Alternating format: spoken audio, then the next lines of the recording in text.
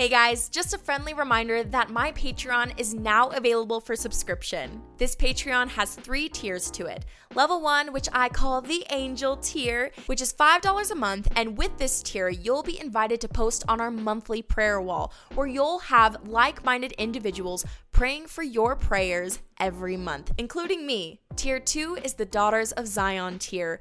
This tier not only includes the monthly prayer wall, but it also includes the monthly wellness packet. This packet will help you dive deeper in your faith with helpful study tools. These study tools will include a specific area of growth each individual month. This packet will also include healthy recipes as well as trendy fashion advice and outfit picks for that month. Now, tier 3 is what I call the Archangel tier. Now, if you really just want to help financially bless this podcast and ministry, then this might be the tier for you. It includes everything from tier 1 and tier 2, but this is really just if you want to give a little something extra.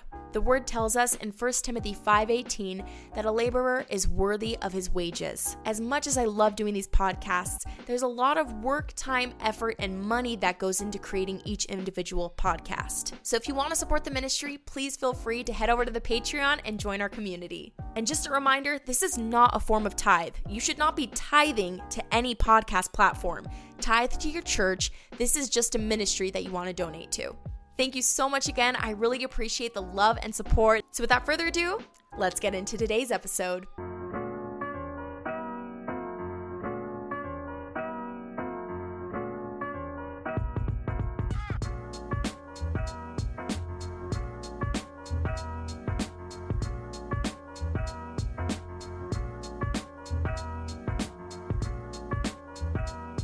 Hey everybody, and welcome to another episode of Fierce and Free. We are kicking off the series of Even After with the one and only Eve. Now, whether you love her or hate her, she brings a lot to the table and we need to dive into her story. We can learn a lot from her besides, changing the course of humanity and completely disobeying God's one rule they had in the garden. We need to talk about it, okay? Okay, but seriously, I actually don't dislike Eve. And if you do, you're a hypocrite, okay? You and I sin every single day. She just happened to be the first one to do it. It was bound to happen, okay? Humans sinning was inevitable. But with that being said, let's unpack her story. All right, so in Genesis 2:19, it says, "Now the Lord God had formed out of the ground all the wild animals and all the birds in the sky. He brought them to the man to see what he would name them, and whatever man he called each living creature, that was his name. So the man gave names to all the livestock, to the birds in the sky, and all the wild animals. But for Adam, no suitable helper was found. So the Lord God caused the man to fall into a deep sleep. And while he was sleeping, he took one of the man's ribs and then closed up the place with flesh.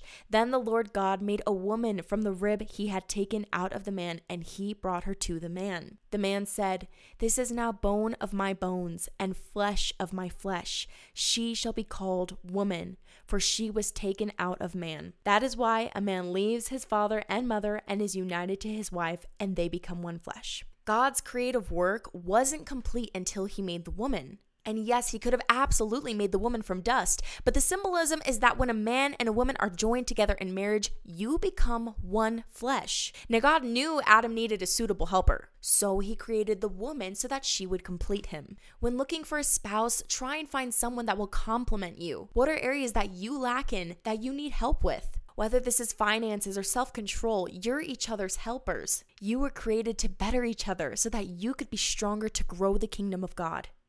Now, we've talked about this before, but it's important that we touch on this again because I see a lot of people putting marriage on a pedestal. And though I'm a huge advocate for marriage, I do not think people should get married just to get married. Marriage should not be taken lightly. A lot of people go into marriage with the mindset that, okay, if this doesn't work out, I can always leave. They go into it with the idea that this is a contract and not a covenant. You and your spouse are imperfect sinners and are flawed. This is why they say dating is a battle and marriage is a war.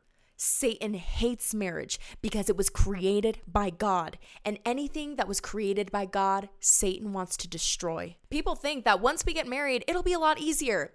And I'm going to tell you, that's a big fat lie. There will be more attacks on your relationship, more strain on your marriage. Did you know that worldly marriages have a 50% divorce rate? But couples who read the word together, serve together, and go to church together have a 90% successful marriage rate.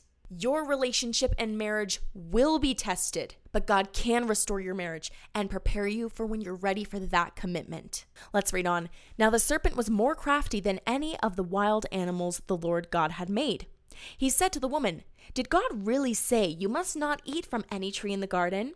The woman said to the serpent, "We may eat fruit from the trees in the garden, but God did say you must not eat fruit from the tree that was in the middle of the garden, and you must not touch it or you will die." "You will surely not die," the serpent said to the woman, "for God knows that when you eat from it, your eyes will be opened, and you will be like God, knowing good and evil." When the woman saw that the fruit of the tree was good for food and pleasing to the eye, and also desirable for gaining wisdom, she took some and ate it. She also gave some to her husband who was with her, and he ate it. Then the eyes of both of them were opened, and they realized they were naked. So they sewed fig leaves together and made coverings for themselves. When God created the woman, Adam was enamored with her immediately because Eve was made specifically for Adam. She was a mystery, so inevitably Adam was gonna be interested. And it also didn't hurt that her bahoobies were hanging out in the open, okay? She was naked. Eve became Adam's weakness. His role in this union was to protect her and to be willing to lay down his life for her and to love her as Christ loves us. So when the serpent saw this, he knew that he wasn't going to be able to persuade Adam. He knew that this was Adam's weakness. He knew that if he could break Eve, she could break Adam. And then as soon as she touched the fruit, she became imperfect. She became sinful. Now, here's where it gets tricky, and I will let you make your own conclusion. So stay with me. Now, there's two options. The first option, a lot of people think, oh my gosh, Adam was easily persuaded. She was naked, so it just made it easier for him to eat the fruit. He was like, she's so hot. I'll do whatever she wants. Fine, give me the apple. We don't know if it was an apple. I take that back. Give me the fruit. So that's option one. Okay, people look down on Adam. They think, oh gosh, Adam, you're so weak for listening to the woman. That's option one. But here's option two. And personally, this is what I believe. The more that I studied this and the more that I brought this to the Lord, this is what I think actually happened. Adam loved Eve so much. And what has God called man to do? To lay down their lives for their wives. And what's the order of the family unit? God, husband, wife, children. And if you're a dog lover, dog. If you're a cat lover, leave. No, I'm just kidding. Our husbands are our covering between us and God, ladies. When Adam saw that Eve ate that fruit, in that moment, he knew that she would surely die because of what God said. Adam, as the husband, ate the fruit to be the covering between Eve and God's wrath. Adam was willing to take the hit for Eve because he was willing to lay down his life for her. Now, the reason that I believe this is because of what it says in 1 Corinthians, that Jesus is the second Adam. Jesus laid down his life for us because he loved us so much that he didn't want us to see the wrath of God. Satan knew that the woman was Adam's weakness. A strong man whose one task was laying down his life for his wife to be the covering of the household. And he did just this, but unfortunately, this cost him his life because of her sin. Sin has repercussions, and he did still sin against the Lord. As women, we are called to submit to our husbands, and vice versa. Husbands, submit to your wives. Ephesians 5:21-33. Wives and husbands, submit yourselves to one another because of your reverence for Christ. Wives, submit yourselves to your husbands as to the Lord. For a husband has authority over his wife, just as Christ has authority over the church. And Christ is himself the Savior of the church, his body.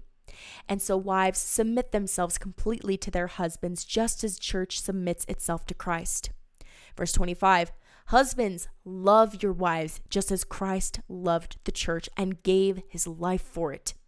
He did this to dedicate the church to God by his word after making it clean by washing it in water, in order to present the church to himself in all its beauty, pure and faultless, without a spot or wrinkle or any imperfection. Men ought to love their wives just as they love their own bodies. A man who loves his wife loves himself.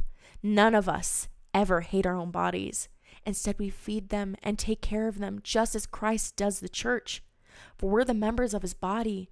As the scripture says, for this reason, a man will leave his father and mother and unite with his wife, and the two will become one. There's a deep secret truth revealed in the scripture, which I understand as applying to Christ and the church, but it also applies to you. Every husband must love his wife as himself, and every wife must respect her husband. After commanding the wives to submit to their husbands, Paul turns his attention to the husbands by commanding them to love their wives. This is sacrificial love. Wives are tasked with the job of submitting to their husbands. And let's clarify what this submission means. This is, and I read this article and I think it articulated it perfectly. God-appointed leadership role given to the husband. Submission does not imply an inherent inferiority.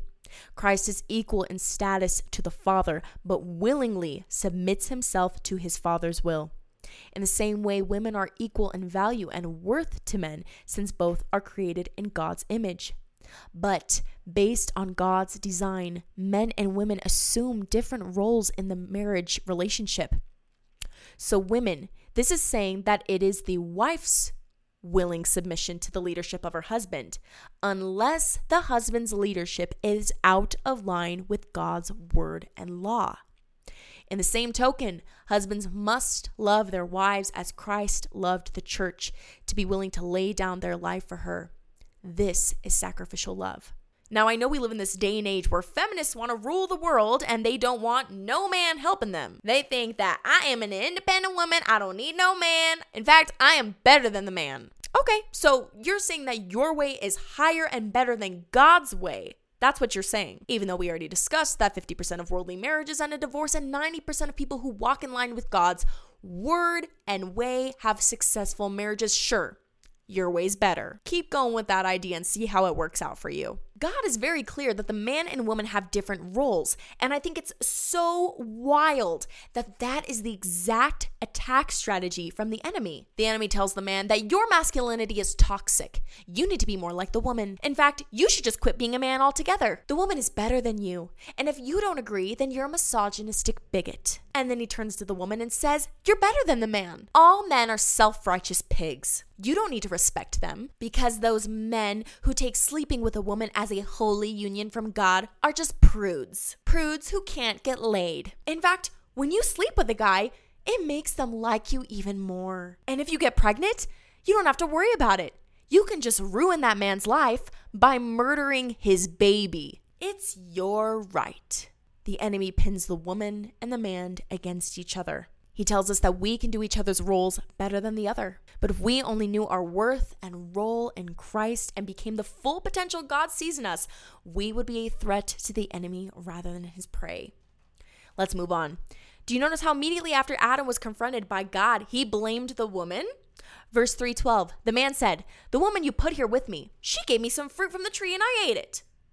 Notice how he pointed the finger to Eve after he had already sinned, because as soon as Adam touched the fruit, he became a sinful man. Pointing fingers, blaming someone else for his own actions. Before he touched the fruit, he was ready to lay down his life for her. He was enamored with the woman. Now, girl, you stay away from me, you little sinner. She's the one who made me do it, Lord.